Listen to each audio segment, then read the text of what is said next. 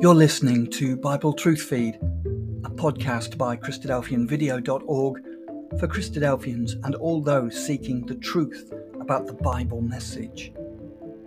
Join us now as we present our latest episode.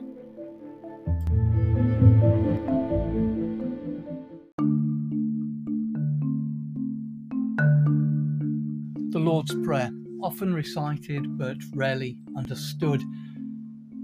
A better understanding of the Lord's Prayer will give us the meaning and the implications of the name of God, the significance of the kingdom, and the importance of forgiveness. True meaning of the Lord's Prayer. The Lord, of course, being Jesus Christ, who authored the prayer.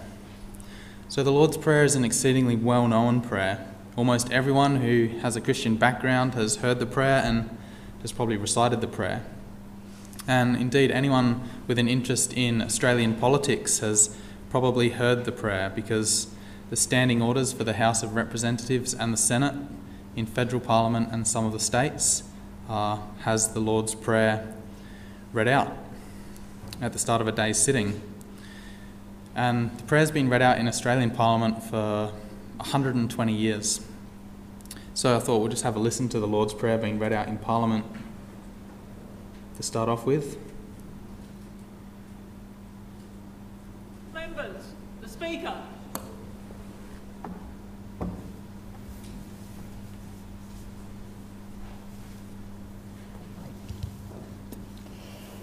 I acknowledge the Ngunnawal and Ngambri peoples, who are the traditional custodians of the Canberra area, and pay respects to their elders past and present of all Australia's Indigenous peoples. Almighty God, we humbly beseech Thee to vouchsafe Thy blessing upon this Parliament. Direct and prosper our deliberations to the advancement of Thy glory and the true welfare of the people of Australia. Our Father, which art in heaven, hallowed be Thy name. Thy kingdom come, Thy will be done in earth as it is in heaven. Give us this day our daily bread, and forgive us our trespasses, as we forgive them that trespass against us. And lead us not into temptation, but deliver us from evil. For Thine is the kingdom, and the power, and the glory, forever and ever. Amen. All right, so there you have the prayer being read out in the Parliament. So why is the Lord's Prayer read out in the Australian Parliament? Well, when Australia was federated, it was essentially a Christian nation, and the people who were in the Parliament then thought it would be appropriate to start Parliament with a prayer. Now, here's some interesting statistics about the religion of Australians. Back in 1966, there was 88% of people were Christian, through to 2016 when only 52% were Christian, and then the data released this week from the 2021 census, only 43% of people are Christian. So Australia is becoming less and less Christian, more secular, and so of course the prayer in Parliament is losing its relevance and will probably be removed at some stage. And what I hope to demonstrate tonight is that the prayer being read out in Parliament is somewhat ironic, given what the prayer contains. So our title tonight, The Lord's Prayer, often recited but rarely understood, and I think the prayer being read out in Parliament is a perfect example of that. So let's now look at the background to the Lord's Prayer. And the Lord's Prayer is found, as we read tonight, in the book of Matthew. And here's the events that lead up to the time that Jesus gave the Lord's Prayer. So Matthew chapter 1 is the genealogy of Jesus, who his forefathers were. And then we have the birth of Jesus to the Virgin Mary. In Matthew chapter 2, wise men come from the east to visit Jesus. And Jesus' family flees to Egypt in fear of Herod. And then the family returns from Egypt and goes to Nazareth. So in Matthew chapter 3, Jesus is now 30 years of age, and he's about to begin his public ministry. So you have the ministry of John the Baptist, preparing the way for Jesus, and you have the baptism of Jesus recorded by John the Baptist. In Matthew chapter 4, Jesus is tempted, Jesus calls his disciples, and he begins preaching in Galilee. And then Matthew 5, 6 and 7, we have what is called the Sermon on the Mount. And it's in this sermon that Jesus gives the Lord's Prayer, as we read. At the end of chapter 4, Jesus is growing in popularity with the people. And in chapter 5, he goes up into a mountain. Those who really wanted to hear the words of Jesus made the effort to follow Jesus up into the mountain. And seeing the multitudes, Jesus went up into a mountain. And when he was set, his disciples came unto him. And he opened his mouth and taught them, saying...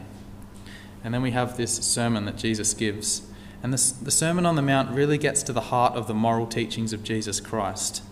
If you want a summary of the principles of God and the principles of Jesus, well then Matthew 5-7 is what you need to read. Of course, we don't have time this evening to read the whole lot, but we've read a snippet from Matthew chapter 6. So let's jump now straight to the part that contains the Lord's Prayer. So, as we read in chapter 6, Jesus is giving instructions on how to pray to God.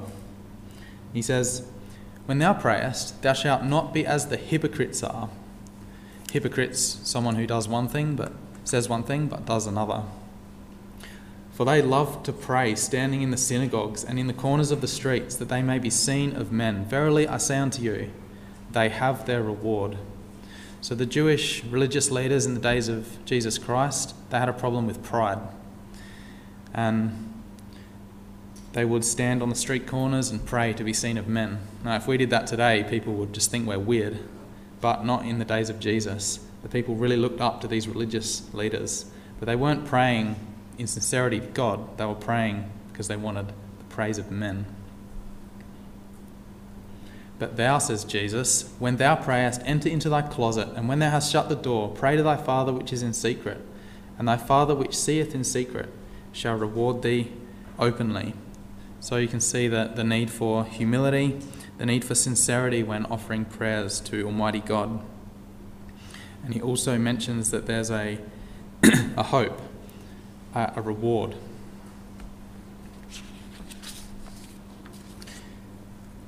"But when ye pray, use not vain repetitions as the heathen do, for they think that they shall be heard for their much speaking. Be not ye therefore like unto them, for your Father knoweth what things ye have need of, before ye ask him. After this manner, therefore, pray ye." So Jesus then goes through and gives the Lord's Prayer. So we'll read it now, and I'll highlight the different sections that we're going to consider this evening. "Our Father which art in heaven, hallowed be thy name. Thy kingdom come, thy will be done in earth as it is in heaven.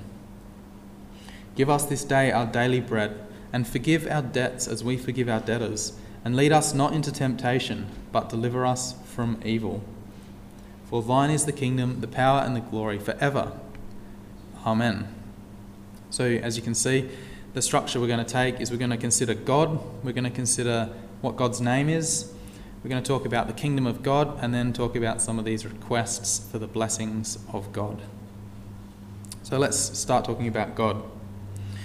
The first thing we learn from the prayer is that God is a Father and that he resides in heaven. And the Bible's full of information about God. And I want to take you to a few of the passages in the Bible that talk about God. So the first verse is Genesis chapter 1, verse 1, the first words of the Bible. "In the beginning, God created the heavens and the earth was without form and void, and darkness was upon the face of the deep. And the Spirit of God moved upon the face of the waters, and God said, Let there be light. And there was light. And God saw the light that it was good, and God divided the light from the darkness." So the Bible's claiming that there's a God who's created all things. It also implies that God is without a beginning. What do I mean by that? Well, it says, "In the beginning, God created." How could God create the heavens and the earth if he did not already exist? You can only create something if you exist. So God had to exist before the beginning that's described in this verse. Think of it this way. A young baby begins to exist because its mother and father caused it to come into existence. God is the Father of the universe, and he has caused the heavens and the earth to come into existence. And if you don't believe in God, then you must necessarily believe that nothing has caused everything to come into existence. And the problem with that belief is that nothing causes nothing, and nothing can do nothing but nothing. So the universe coming into existence requires a cause, and that cause is God, as Genesis 1 verse 1 describes.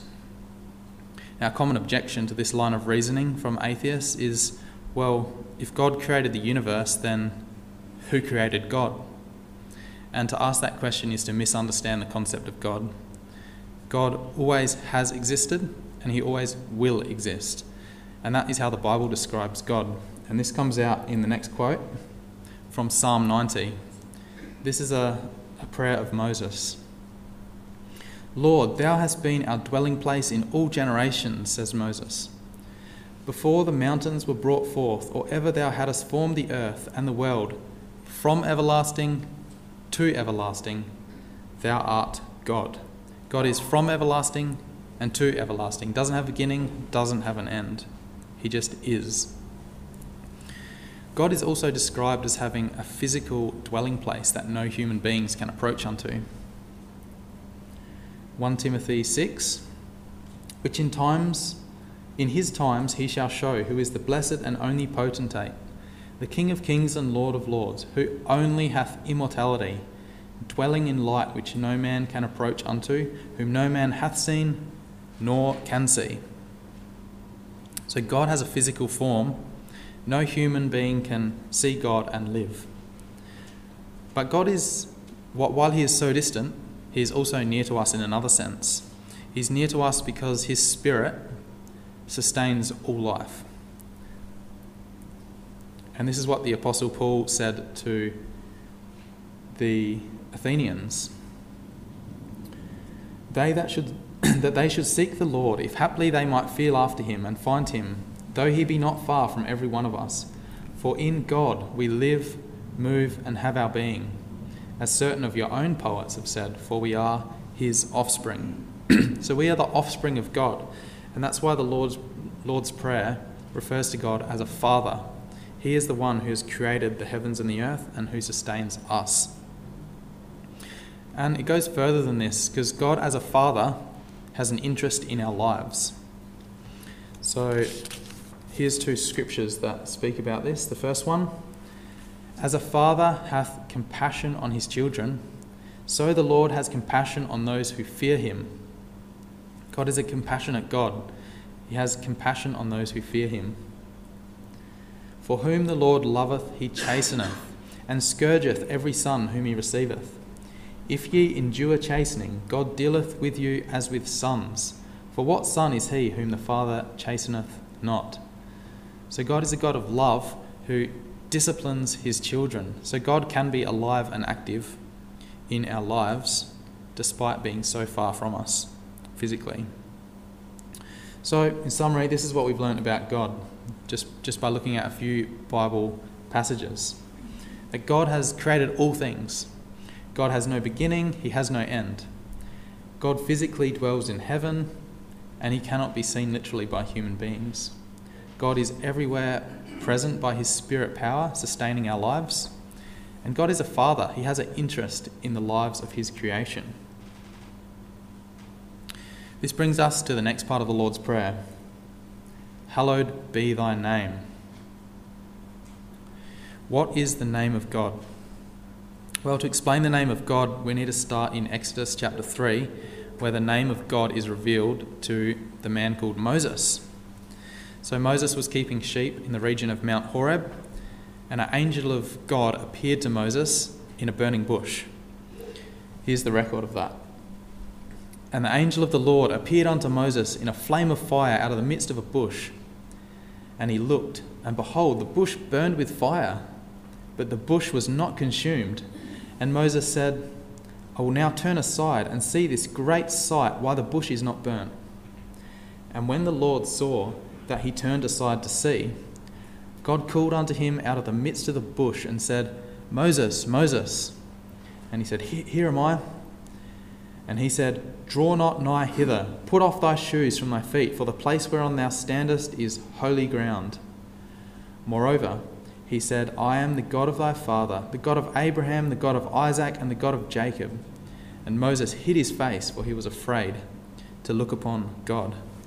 So there we have this record of the burning bush that Moses saw. Now what's really interesting to note here is that an angel of God is called God. So an angel of the Lord appeared unto Moses in a flame of fire out of the midst of the bush. And then later, God called unto him out of the midst of the bush.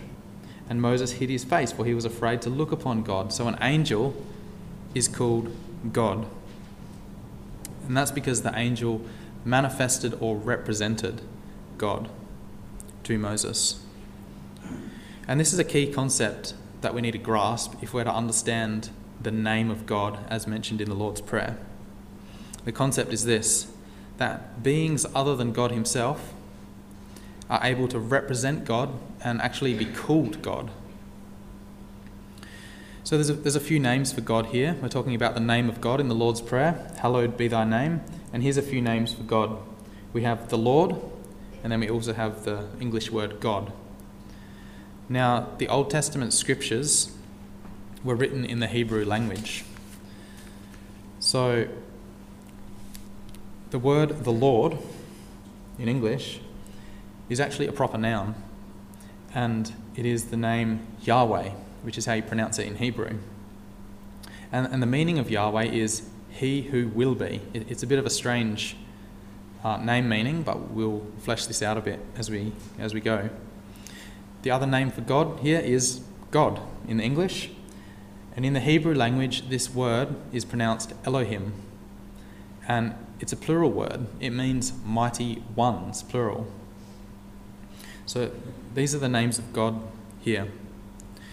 Now the angel went on to explain to Moses that it was God's intention to save the nation of Israel from slavery in Egypt. They were slaves in Egypt, and God's intention was to send Moses to save them and bring them into their own land.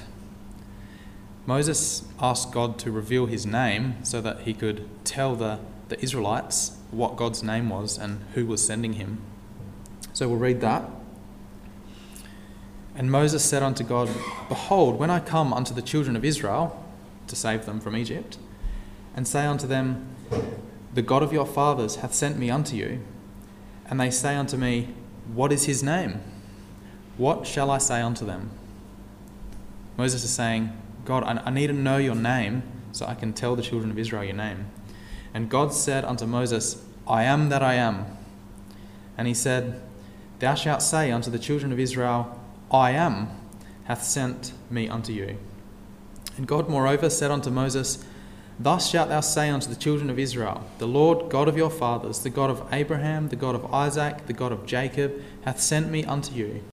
This is my name forever, and this is my memorial unto all generations. So Moses asked to know the name of God. So we have some more names of God revealed here. The first one is, in English, the Lord God. And this is a combination of the two we looked at before, the word Yahweh and the word Elohim. And the meaning is he who will be mighty ones, and we'll have more to say about that. Another name is I am that I am. And in Hebrew that is Aya Asher Aya. And it really means I will be who I will be. And then finally we have the name I am, which is a shorter form of the I am that I am. And in Hebrew that is Aya, and it means I will be. So, I don't know about you, but I find it a bit strange that someone would be called I will be, or he who will be, or I will be who I will be. And just imagine if you went up to somebody and said, hello, what's your name? And they said, I am that I am, or I will be who I will be. Like, okay. Or you said, what's your name? And they said, oh, I am he who will be mighty ones. So it's a strange name. And it's strange because it's actually a verb. That these names contain a verb, which is the verb to be, one of the most fundamental verbs of any language, the verb to be. It basically means to exist. And In English, in the first person, this is the verb to be in English. In the past tense, you would say, I was a boy. In the present tense, you would say, I am a man. Or in the future tense, you would say, I will be an older man. And then in the second person, where you're not talking about yourself, you're talking directly to someone else, you would say, well, you were a boy, you are a man, or you will be an old person. Still a man though. And in the third person, you're referring to not yourself, not someone directly, but someone over there. He was a boy, he is a man, he will be an older man. So this is the conjugation of the English verb to be in the first, second, third persons, past, present, future. What's really interesting about the name of God is that Aya, I will be, is the first person future tense of the verb to be in the Hebrew. And it kind of begs the question, what will God be? You're sort of left hanging. What is God going to be? Well, the other name for God, I will be who I will be, Aya Asher Aya, sort of answers the question. God will be whoever he will be. God is the almighty creator of the universe. He can become and be whoever he wants to be. But it still sort of leaves you asking the question, well, what will God be? And the other name of God, Yahweh, which means he who will be, is the third person form. So when God speaks, he says, I will be. But when we speak of God, we say, he will be. Because then he's the third person. So, yeah, it's quite interesting to see how God's name relates to this verb to be. But what will God be? Who will he be? Well, you can answer that from the other name of God. God is the Hebrew word Elohim, which means mighty ones. And when these two are combined, as we saw, it means he who will be mighty ones, plural. So this answers the question, what will God become? Well, he's going to become mighty ones. God's purpose, you see, is to be manifest in a group of people, a group of mighty ones. We saw that angels can manifest and represent God, and the great news is that we too also can be a part of those mighty ones who can manifest Almighty God. We can become part of God's name. We can become representatives for God himself. That's the hope of the Bible. In other words, God is a father. He's inviting us to be a part of his family, like a family name. So let's come back to the Lord's Prayer. Our Father which art in heaven, hallowed be thy name. God is a father. He wants to adopt people into his family name. God's name is Yahweh Elohim, he who will be mighty ones. And if we join God's family, we can be those mighty ones. Now the word hallowed means holy or separate. So God is calling people to be separate from the world, to come under his name, to be a part of his purpose. And here's some more quotes from the Bible about that. Acts 15, Simeon hath declared how God at the first did visit the Gentiles to take out of them a people for his name. So God is calling out of the world individuals to be a part of his name, a part of his purpose. And Jesus Christ was a good example of one of those people who was called to the name of God and manifested and represented God. He said, I have manifested thy name unto all men, the words of Jesus. I have manifested thy name unto the men which thou gavest me out of the world. Thine they were, and thou gavest them me, and they have kept thy word. So Jesus was a manifestation of the name of God, and we can do the same. It's God's purpose to call people out of the nations to be a part of his family. Now, in considering the name of God, we've essentially jumped into the deep end of a pool. So let's get out of the pool, go around to the shallow end of the pool and get in and consider God's purpose with the earth from a different angle. And that angle is the kingdom of God. Thy kingdom come, thy will be done in the earth as it is in heaven. This is a statement of God's purpose, the kingdom of God, when God's will be done on the earth. Now, if there's one verse in the Bible which summarizes the purpose of God, it's this one. Numbers 14:21. As truly as I live, all the earth shall be filled with the glory of the Lord. So God is swearing by his own existence, and remember that God is from everlasting to everlasting, and yet he swears by his own existence and says all the earth is going to be filled with the glory of Yahweh. Now, if you read this in parallel with the Lord's Prayer, thy will be done in earth as it is in heaven, the earth shall be filled with thy glory, you would have to expect that God's glory filling the earth has something to do with God's will being done in the earth. But let's explore what the glory of Yahweh is. What is the glory of Yahweh?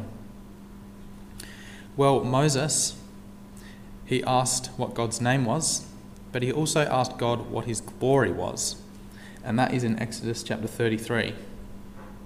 And Moses said, I beseech thee, God, show me thy glory. He wants to know what God's glory is. And God said, well, I will, Moses. I'll make all my goodness to pass before thee, and I will proclaim the name of Yahweh before thee, and will be gracious to whom I will be gracious, and will show mercy on whom I will show mercy. Moses wants to see God's glory, and God says, I'll show it to you. I'll make my goodness pass before you, and I'll proclaim the name of Yahweh. And then in the next chapter, chapter 34, God does these things.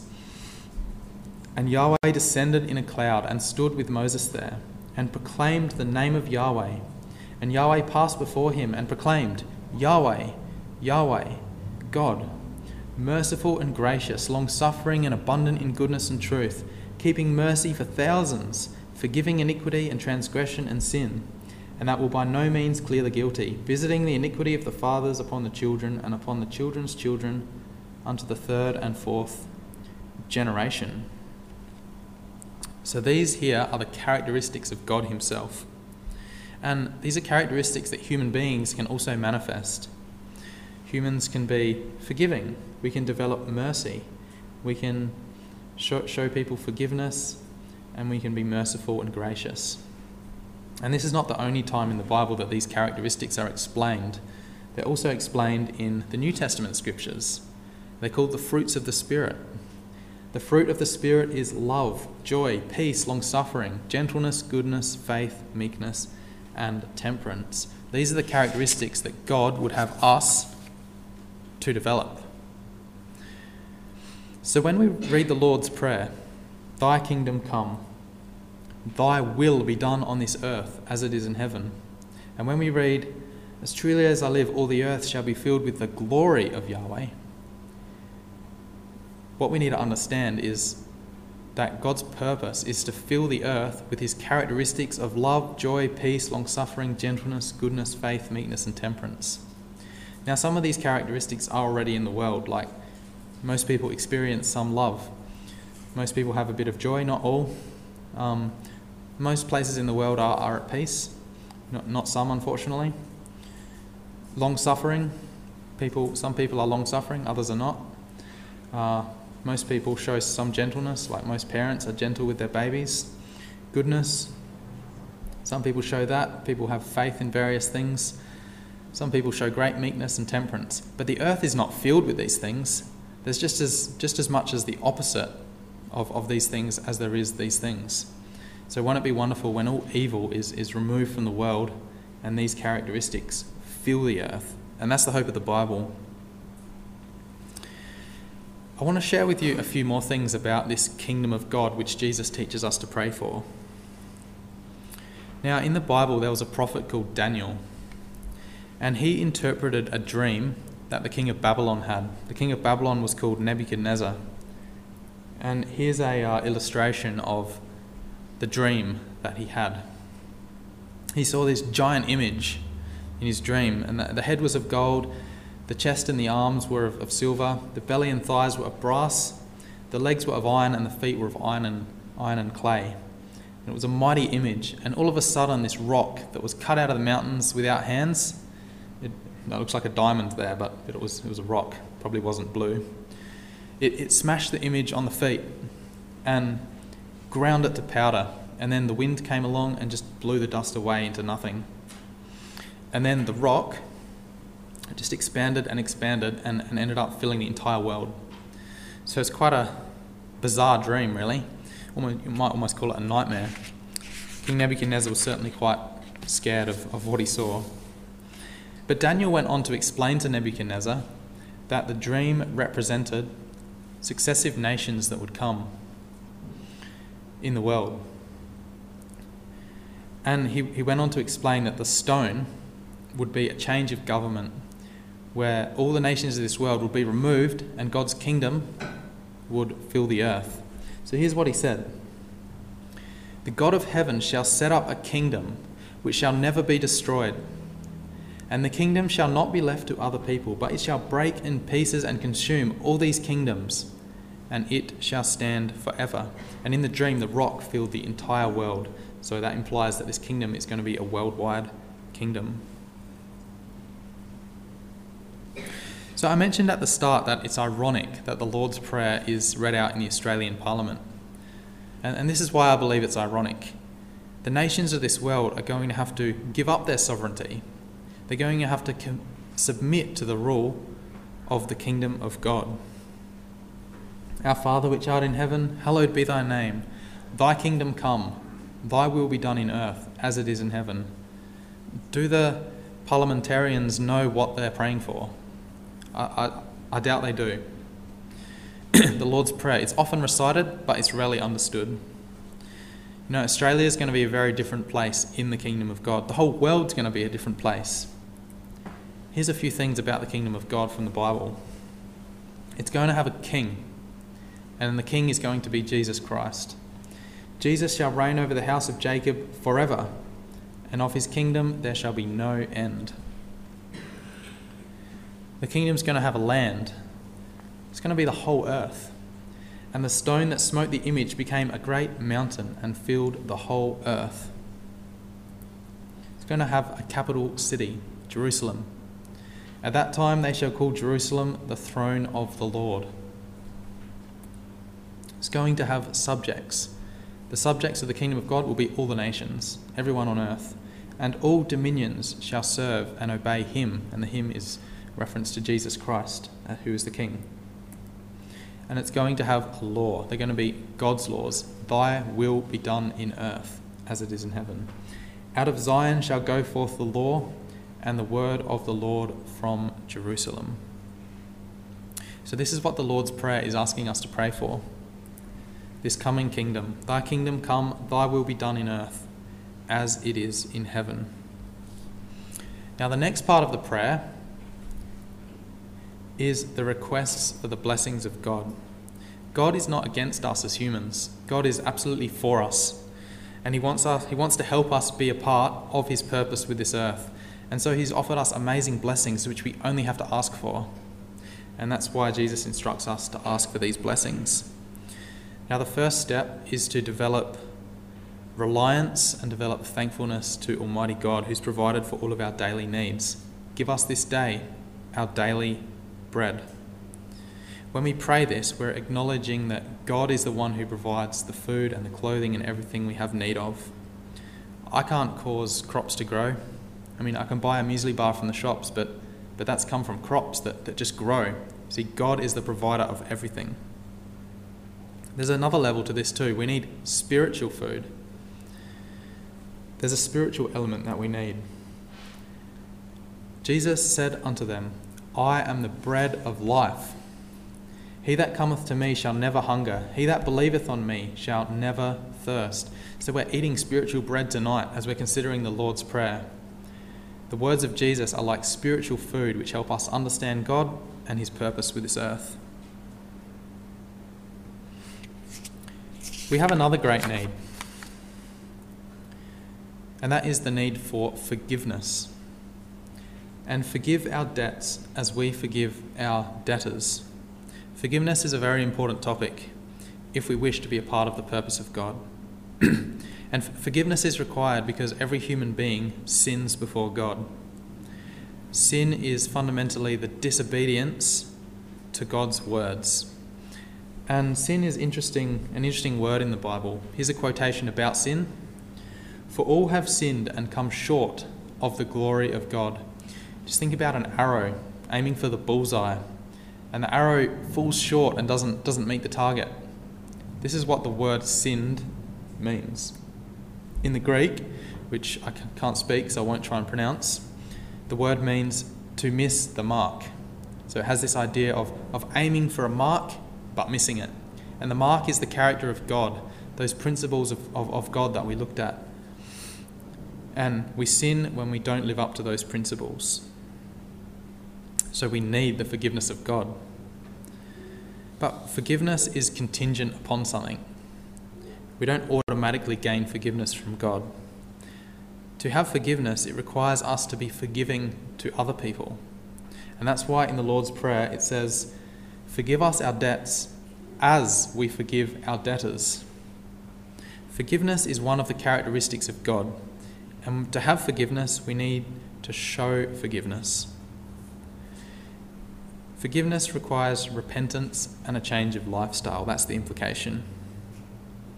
And the very next words of Jesus after the Lord's Prayer are these: "If ye forgive men their trespasses, your heavenly Father will also forgive you. But if ye forgive not men their trespasses, neither will your Father forgive your trespasses." So it just shows the importance of developing the character of God and showing forgiveness to be able to have forgiveness for ourselves. Now, there's differing views on how forgiveness can be achieved in different branches of Christianity. And probably the most common view on how forgiveness is achieved is called substitution. I'll explain to you how it works. We have sinned and we are in debt to God. And we have to pay the debt back to God, we need to die. And the reason we have to die is because God has decreed that the wages of sin is death. God is holy, he can't tolerate sin, and he says the wages of sin is death. So we must die to pay the debt for our sin. But the belief is, in this theory of substitution, that Jesus has paid our debts by dying instead of us. Our sins were transferred to Jesus. He died and he paid the debt. He died instead of us. And therefore, we can gain eternal life because our debt has been paid for us by Jesus Christ. This is the theory of substitution. Now, as Christadelphians, we believe this is a wrong theory. And one of the reasons why we think it is wrong, because it leaves forgiveness out of the picture. If our debts are paid, then we don't need to be forgiven of our debts, as the Lord's Prayer says. Under this theory, we can gain eternal life because our debt has been paid for by Jesus Christ. It's been paid for, it hasn't been forgiven. But yet the Lord's Prayer says, "Forgive us as we forgive our debtors." So I'd suggest that this doctrine of substitution is inconsistent with the teaching of the Lord's Prayer. Okay, so what's theory 2? This is the one that us as Christadelphians believe. This is how it works. We have sinned. We are in debt to God. To pay the debt, we must die. The wages of sin is death. On the cross, Jesus Christ declared that sin must be morally put to death in our lives. An example of that would be, instead of being selfish, we need to be willing to forgive other people. Like Jesus on the cross said, "Forgive them, for they know not what they do," to the people crucifying him. And he rose to newness of life. He conquered death. In God's grace, God is willing to forgive us if we join his family, come into his name, and follow the footsteps of his Son. We can gain eternal life because we have been forgiven. So in this theory, forgiveness is everything. Forgiveness is at the heart of this doctrine of representation. And that's why Jesus instructs us in the Lord's Prayer to say when we pray, "Forgive us our debts as we forgive our debtors." It's contingent upon us manifesting the character of God and being in his name, rising to a newness of life like Jesus rose from the dead. We need to rise to a newness of life morally. So the prayer goes on and says, "And lead us not into temptation, but deliver us from evil." And this is a request for God to guide our lives and to protect us from sin. Temptation is not sin, but it is the first step towards sin. And the reason we need to be protected from temptation is because we have human nature which is very prone to giving into temptation and sinning.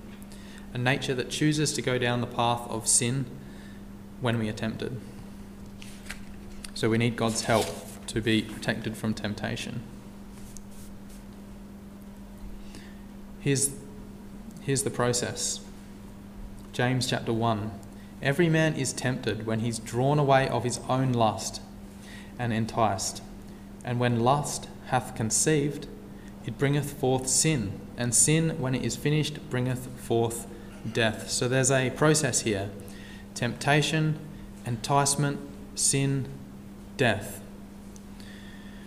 Our lusts cause us to be tempted. When we give in to temptation, it leads to sin. And when we sin, it leads to death. Unless, of course, we're in God's family and have the gracious gift of forgiveness in Christ. So we're nearly at the end of this prayer. The final section says, "For thine is the kingdom, the power and the glory forever. Amen."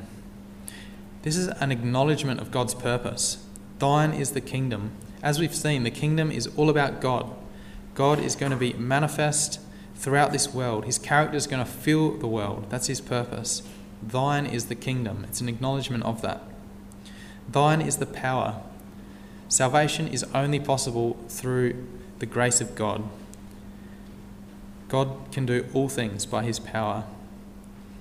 Thine is the glory.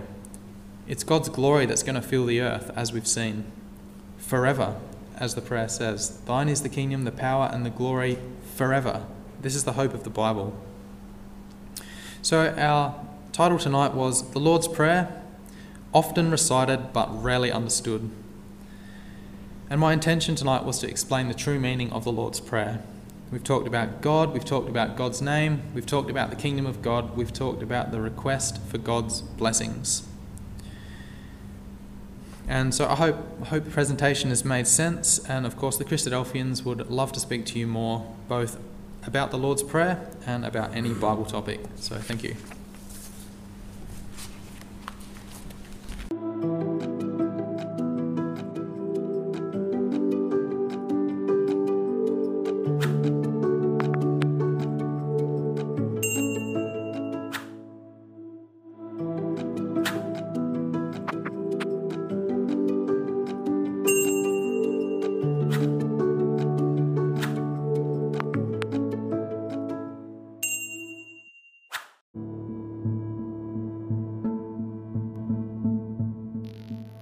Thank you for joining us. We hope you found the episode helpful.